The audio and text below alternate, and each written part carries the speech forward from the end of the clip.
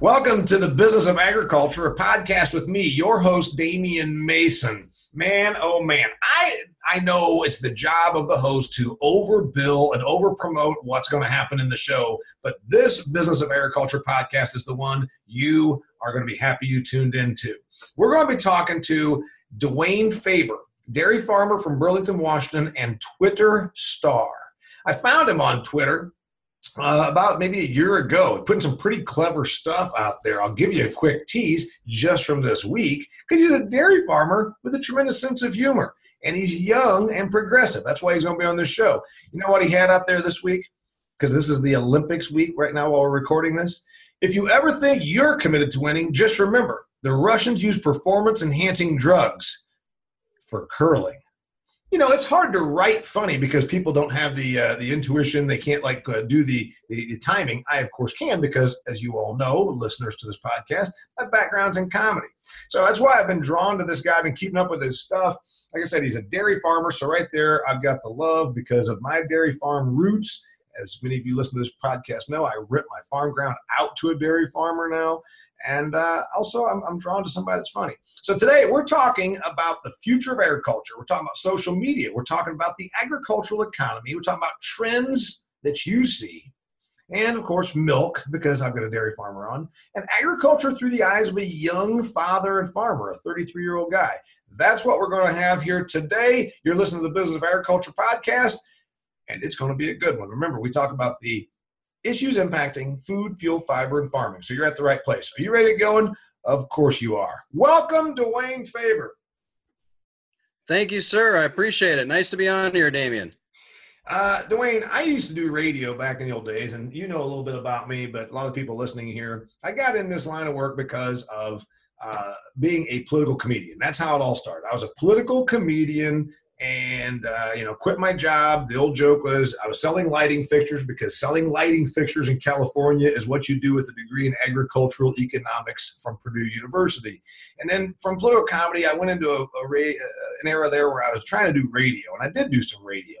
They taught me in radio that you need to be three things. And I think about this for speeches or anything that we do. You need to be compelling, relevant, and entertaining. The idea is, imagine, in the old days before satellite radio, you're just flipping around. Compelling means there's a reason you stopped on that station. Imagine you've put it on seek or scan and you're bouncing around. Why am I going to stop on that radio station? Relevant means I stay there because it means something to me. There was something I heard that not only compelled me to stop, but I stayed there because it was relevant to me. And E, the CRE, compelling, relevant, entertaining, I come back tomorrow, the next day, because I get something out of it. To me, that's why I've stuck with Dwayne Faber on my Twitter feed, because you are compelling, relevant, and entertaining. You're a dairy farmer, you're young, you're progressive. Talk to me now. Tell me a little bit about yourself. Yeah, so I'm married. I have three daughters. I dairy in Burlington, Washington. We milk about 2,000 cows. I like the business side of dairy. I like agriculture. On Twitter, Twitter to me is kind of an outlet to put out random thoughts and to be engaging and entertaining. And it's a good way to present your view.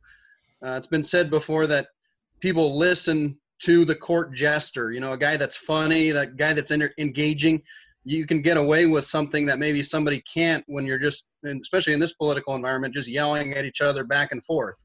But if you present your idea or your ideology in somewhat of an entertaining way, then people are more apt to listen, to think about what you said instead of constantly screaming at them and barraging them with your opinion. And so that's kind of my shtick, if you will, on Twitter. I'm not the guy that's out there pushing the ag thing, but I'll use it as I'll slip it in and try and be humorous and engaging in it. I think you do an amazing job of it, and you are good at that. Also, I like the fact that you have respect for the craft of funny. I tell everybody this. Listeners, you've probably heard it before. Being funny is like being tall. You either are or you are not, and it will be obvious to the world by the time you are an adult. I know people who they get paid to be funny like me, and they decide on the side they want to pick up some spare cash. So they charge people and say, I'm going to teach you comedy. I can take Dwayne Faber, who's already funny, and make him funnier by teaching you some techniques that I've learned through 24 years of being on stage. I can work with you on being more efficient, getting your punchline, punching things up. But you cannot teach funny to the person that was voted most likely to become a librarian. You are funny, and you do communicate very well with humor and occasional message. Let's go back to dairy before we go full tilt on social media. Dairy farmer, you milk about 2,000 cows in Burlington, Washington. You told me before we started recording, you don't have a lot of your money tied up in land. You are an operator. You produce milk. You are not heavy on land. Talk about that business model. Yeah, so for me, I'm a dairy farmer. I like cows. I like the business side of the industry. So for me, I choose to place all my capital in cows and maximize return on owning the cows and then leasing facilities and then leasing the ground. If I went and bought ground today, $10,000 an acre, I can rent it now for $200, $250. That's a 2% return on your investment. Whereas cows, as long as they're above $14 milk, in theory, you should be making money on that. And I think as dairy farmers, we kind of lose track of that, or ag in general. Our job is still capital allocation. We have to put the money where it's going to earn the highest return on investment. And for me, that's cows.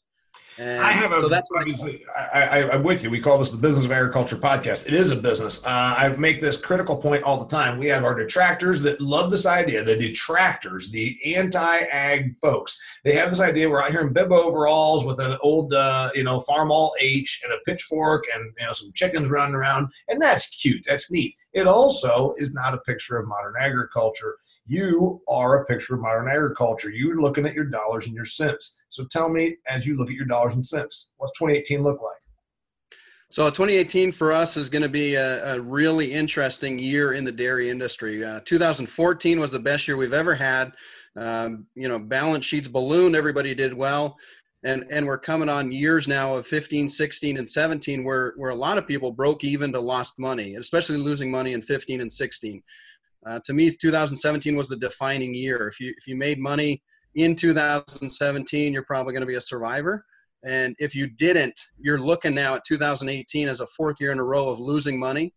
And the banking world isn't that excited to go into 4 years of losing money.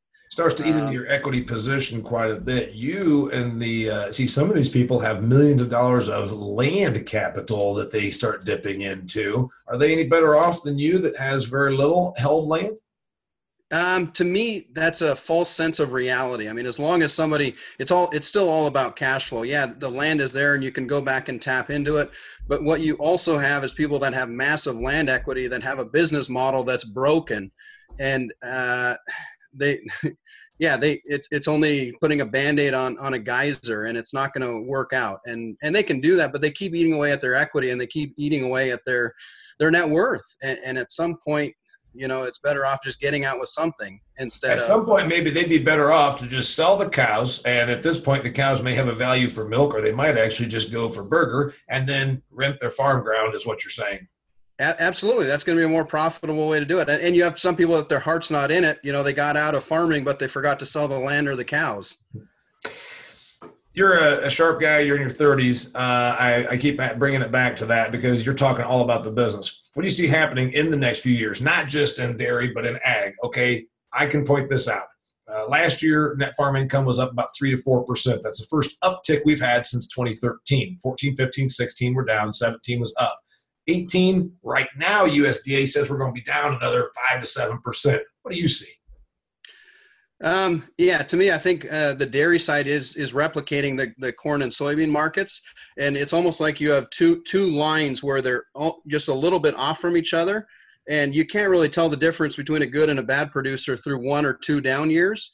But going on 5 and 6 years of break even to losing money, that spread all of a sudden becomes massive, and now you're looking at huge differences between the top end and the bottom end. And I think we're going to see liquidation. We're going to see liquidation on all ends, probably on the corn and soybean side, and then also on the dairy side. Bright spots, probably cattle. Cattle's looking all right. As I understand it, hogs are looking all right. But yeah, it's definitely going to be a trying time, and I think there's going to be some liquidation. And some of that, we're looking at interest rates creeping up. We went through a period of massive printing of money, and that's coming to a head. And so that also is going to be a pressure that might push some guys to get out. My brother, who's no longer with us, was a basic Midwest dairyman, and he and I both do business with a huge, large Dutch dairy operator that's been in the country for about 20 years. They're similar size to you. Now, they do have a lot more real estate held than you. We talk about the reality that there might be somebody that, like me growing up, that milked 60 cows, and they say, these mega dairy farms, they're putting us out of business. And we always sort of said, my brother and I, as kids that grew up in the business, no, it's a global marketplace. There's too much milk in the globe. That's what's putting you out of business. Or, like you said, they were worn out. They had a bad business model. They just forgot to sell the cows. That's what's putting them out of business. Sort of your sentiments. We'll stay on dairy and we'll come back to some other things. Keep talking to me about it. Yeah. So what we're seeing too is, the Midwest typically always had a competitive advantage, and especially in the Michigan area, a lot of cows and dairy farmers moved into Michigan, and they overproduced. And so what you have now is production capacities cannot handle the flow of milk, and so they're shipping milk now to Idaho, and our co-op in Idaho is buying it for $8 a hundredweight and processing it themselves. Put that in perspective to the listeners right now. Your mailbox price, which is what dairy farmers call the actual money they get, the CME might say that it's $13.11, but when you put components, meaning proteins, butter, fats, clean bill of health, whatever location, your mailbox price on milk per hundredweight is, say, $14. Yeah, that's correct. Exactly. I milk jerseys, and so jerseys, higher fat, higher components. We're getting anywhere from $2 to $3 above typically the class 3 price that you see traded on the CME. Okay, so the point I just made there, so the listener says, well, I don't know the difference between $8, because your point was they're flooding the market because they've got too much milk, and this co-op in Idaho is trucking milk from Michigan for almost half price. Yeah, exactly right. And there's no place to dump the milk. And so you have a production issue, and it's a PR nightmare for them to just dump it down the drain to spread it out in the fields. It has to go in the food system. And so they're saying, hey, what's it going to take for you to buy our milk? And so they're going out and subsidizing it, and all of the producers eat the cost of that. And so if you believe and agree with me that we've had too much milk on earth for the last 30 years, see, I'm a little older than you, Dwayne. I'm 48 years old. And when I was a teenager, when we were out there with our 60 cow dairy, that was when, I believe the year was 1986, that the dairy buyout happened. Have you heard of the dairy buyout? Yeah, absolutely. Yes, of course. So the government gave you money to get rid of your cows and promised you would never get back in the business of dairy farming. Are we going to see something like that again? I doubt it. So there was something like that happened recently where dairy farmers contributed to a fund to do that, and then they got accused of price fixing because through the downturn, they went out and bought out these dairies and culled the cows. But to me, I prefer less government. Just get the government out of it, and the cure for low prices is low prices. We're going to have naturally people getting out of the business. And also, a profitable cow at $16, $17 is not a profitable cow at $13 or $14. And so you end up turning it into hamburger. And that's how you end up getting back your production back into line with supply. By the way, this happens all the time. And what happens is you guys can't stand it. So you just keep making more milk. You make more milk per cow. You just can't stand it. As soon as we get to where you're making money, you make more milk. Exactly right. Exactly. And I think that's the farmer sentiment. Anytime you have $7 corn, they're going to find a way to screw that up. Right. I mean, if the margins are there, I mean, the market is saying produce, and then we produce.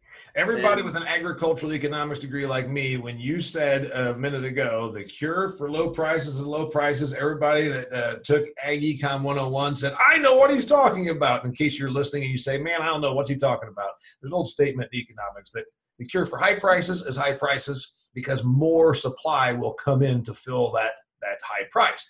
The cure for low prices, some people just stop producing because there's no money in doing so. So then the prices come up. So it's the simple thing about supply and demand. And it's something that you absolutely will, if you don't remember anything else from this show, know that high prices are the cure for high prices and low prices are the cure for low prices. Continue, Mr. Faber. Yeah, there's several worldwide factors for us too. I mean, the European Union had a quota system. They came off of their quota system, and they're really dumping a lot of product on the market. There's also a lot of powder inventory. in Europe that is owned by the government, and nobody's really sure what's going to happen with that. If they're going to dump that on the market, if they're going to go and put it into animal feed or ship it off to some third world countries, that's also been talked about as well. And so that's also kind of overhanging the market. And then NAFTA. I mean, NAFTA is a big deal for us. There's a lot of trade issues. Our co-op in particular sends a lot of milk to Mexico. Right now we have Canada dumping skim milk powder, competing with us in Mexico and taking away business in Mexico. Yeah, there's a lot of things. The pork people I work for love NAFTA because we're making more pork than we've ever made, and we are getting rid of it on the global market, which just 20 years ago, Dwayne, we didn't do that. And we in dairy haven't had that issue. You spoke of the word quota. Somebody listening to this show may not be familiar with that. Quick little dirty on that. Most of Europe and Canada, probably a couple other countries, fixed the supply of milk because they said a long time ago, hey, we got too much milk. What are we going to do about it? So they just fixed the supply, and therefore, by doing so, you set a price. Quota went away in much of Europe. Is it going to go away in Canada, your next door neighbor? I don't believe it is, and to me, I'd prefer if they didn't. I mean, we talked tough when Europe took quota off, and we said, well, we're going to show them how to make cheap milk. Well, what happened is the government's still providing subsidies to them, and they keep overproducing and dumping it on the world market. I'm okay if they keep their quota. What I don't like is them basically taking this class 7 pricing. It gets a little convoluted, but basically they're taking their excess protein powder and then dumping it on the world market below everybody else's costs. To me, have your quota system, but then keep all the milk in the country. And that's my thought. When I do presentations for the pork people, the poultry people, you're talking about a completely vertically integrated industry. Most of the people are out there, they're producing on a contract. Hey, I've got 80 acres over here. I can put up 3 hog barns. I'm going to get paid per pig per day to take care of them, and I get the manure. It happens in pork. It happens in poultry. Is it going to happen in milk? I say yes. I know you don't want it to. Yeah, I think that's the way it is going. You're starting to see some big corporations in the Midwest that are getting onto that business model. I mean, they're even teaming up with large landowners in the area and they're taking a vested interest in the dairy farm. Yeah, I think that is the way in the dairy industry as well. You're going to start seeing more and more of it. A lot of these bigger dairies are teaming up with processors. It allows the processors to have a handle on where their milk is coming from, who their guy is. I think that's the direction it's going. Some of the challenge is to set up a huge dairy has a lot of environmental challenges, and it's a little bit easier, I think, to do that in the chicken industry or maybe even in the hog industry, where you have basically essentially corporations that probably own 70 or 80% of the entire market. Right now on the dairy side, there's still massive amounts of family farmers that are dairy farmers and rely on dairy for their business. I actually get people mad, Dwayne, even on corn, soybeans, wheat, whatever, when I say if it's worked for these other commodities, why wouldn't it work for everything? It alleviates the risk and it controls the amount of supply. I think that contractual production is going to happen on everything that's not small niche, but it already actually happens on small niche. Look at potatoes, look at carrots. I'm sure if you want to just grow, kumquats or some such thing, I bet you that's on a contractual production. Tomatoes, not too far from my farm in Indiana, they are tomato processors, and people get 200-acre contracts to grow the tomatoes there. So I think contractual production is going to continue because the dollars get too big. You're a 33-year-old man. All of a sudden, are you going to be good to get $10 million or $12 million if you need to expand? That's going to be the problem that forces contractual production. I would agree with that. And to segue a little bit on that, I think to start getting to the point where you're efficient, you got to have these $7-8 million. Well, if you have $7-8 million, why do you want to even, milk cows or raise hogs or do any of that? And so what you're seeing is as these people get to those kind of numbers, they get out or they have family issues where they don't know how to divvy it up. And so it's going to end up being corporations that come in and buy it.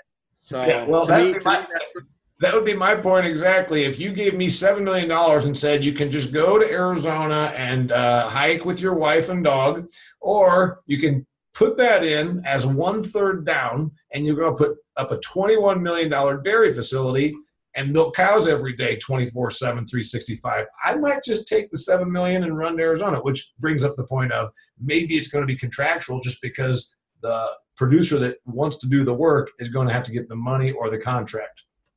Absolutely, 100%. And you can see it even the niche market in our area of organic milk. That was oftentimes a lot of smaller players. Well, there was a lot of money being made. So what happened? A bunch of big guys got in, 7,000 cow dairy farms, and they just flooded the market. They took organic and turned it into a commodity. And I think that's going to happen with a lot of these niche markets too. We're just going to turn them into commodities. We're farmers. We're going to find a good market, and then we're going to screw it up. That's what we do. That's a brilliant point right there, because I always say we have niche markets, but niche markets, when they can start getting big or have economies of scale, end up becoming commoditized, and then it's the next thing. So that's dead on. We're talking a lot about money. By the way, if you somehow forgot, I'm talking to Dwayne Faber, dairyman, Twitter star, brilliant guy, sharp dude. He's a Washington State guy. He's here on the Business of Agriculture. Now we're talking about money. And I make jokes, Dwayne. Agriculture folks don't like to talk about money. They always get real bristly when they talk about money. And as I always point out, farmers, they're almost happier when they don't make money so they can have something to bitch about. All right, you're a money guy. Tell me about money moving forward. What do you think happens in agriculture regarding the financials? Yeah, there's a Dutch saying too that they say farmers are like pigs. If they're not squealing, they're dead. So I can concur with that too. It's definitely part and parcel to most of agriculture. I think we're seeing a rise in the interest rates, and you're seeing a lot of operations that coming off 3-4 years of break even to losses. It's going to be a tough path going forward. We're going to see interest rates continue to rise, and it kind of snuck up on everybody. For the last 10, 12 years, it didn't make sense to fix interest rates. And so nobody did. And it looks like that's reversing. It'll be interesting to see whether a 1 or 2% hike has an impact. I think it will. I don't think we're going to go crazy to 10, 12%.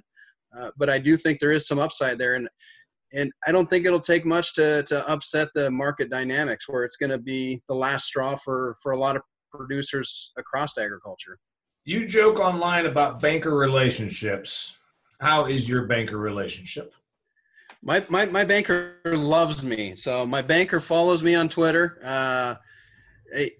Yeah, we get along really well. Some of the key is I always try and have good financials for him. We use an accountant. So I'll give him the best financials we can, and then have an open relationship and tell him when things are good, tell him when things are bad. A lot of I make jokes about it, make fun of it, because the banker producer relationship is something everybody can relate to, and especially going through some of these hard times, hopefully people get smarter about it too. We have to be more diligent in that relationship with the banker and talk to them. And dead on agree that you're going to have that relationship. And I say every time I go and work at these organizations, and they say, what else should we be doing? I said, you should be doing, bring everybody in here that's under 40.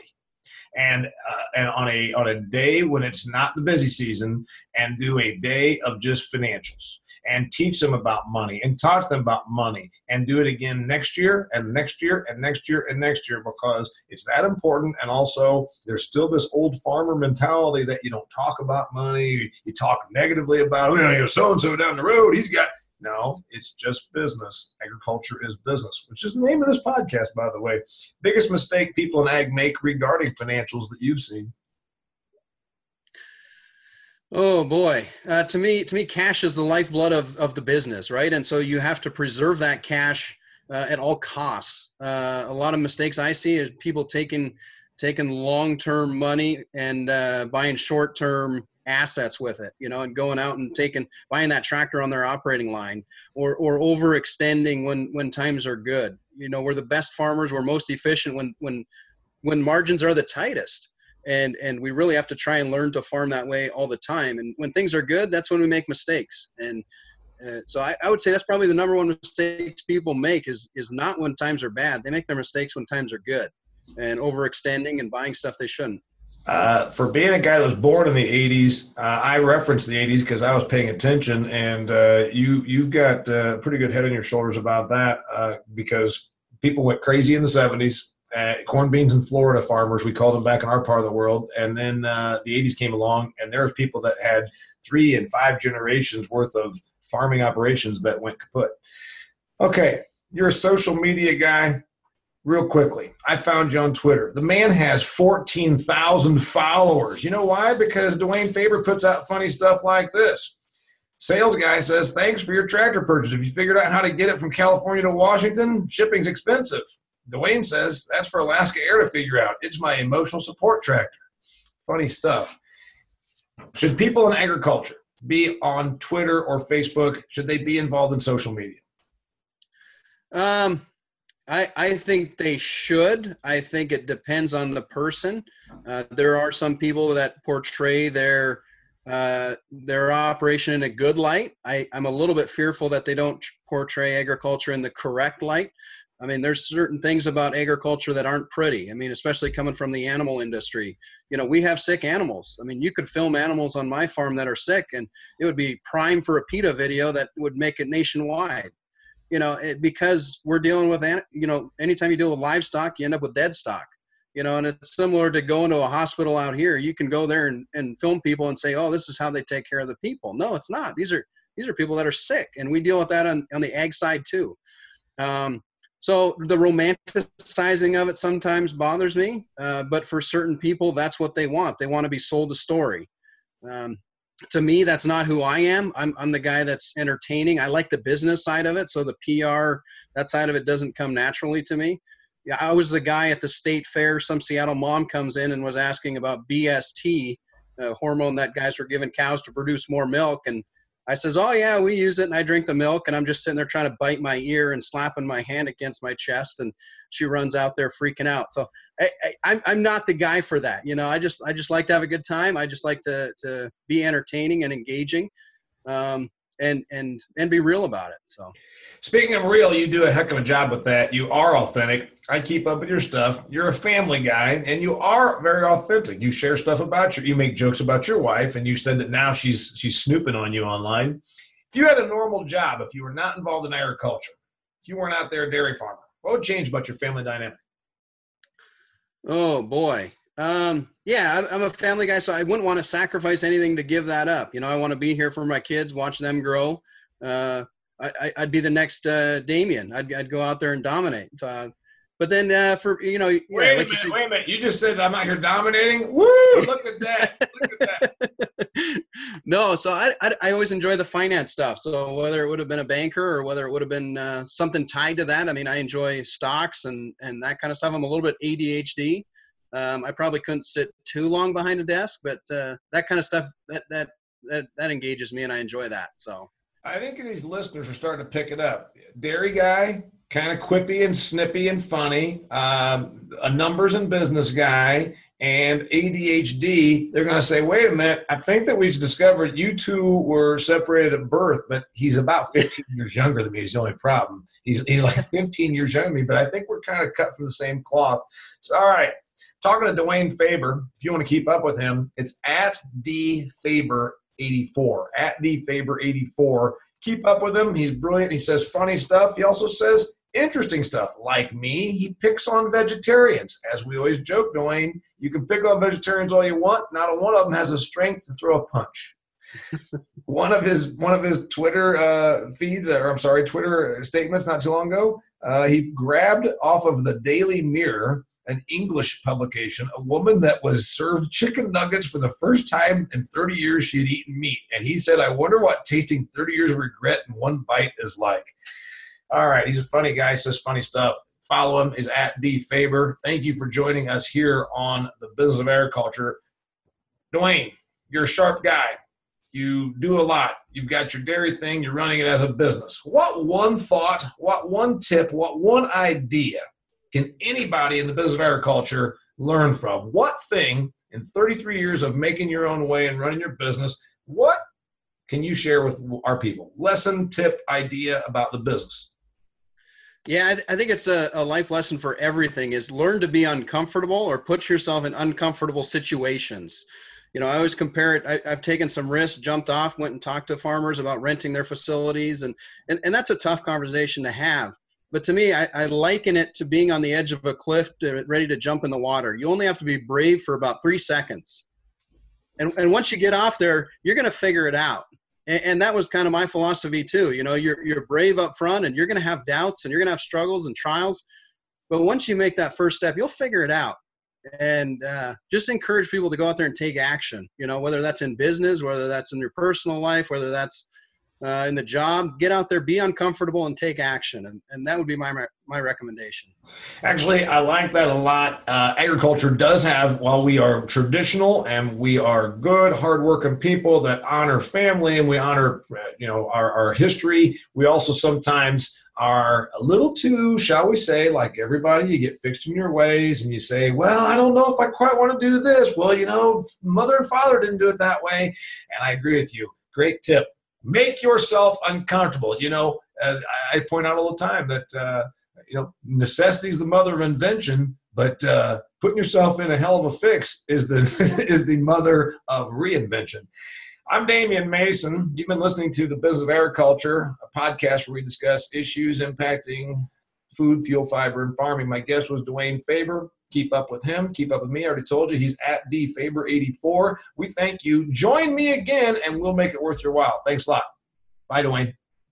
Thank you, sir.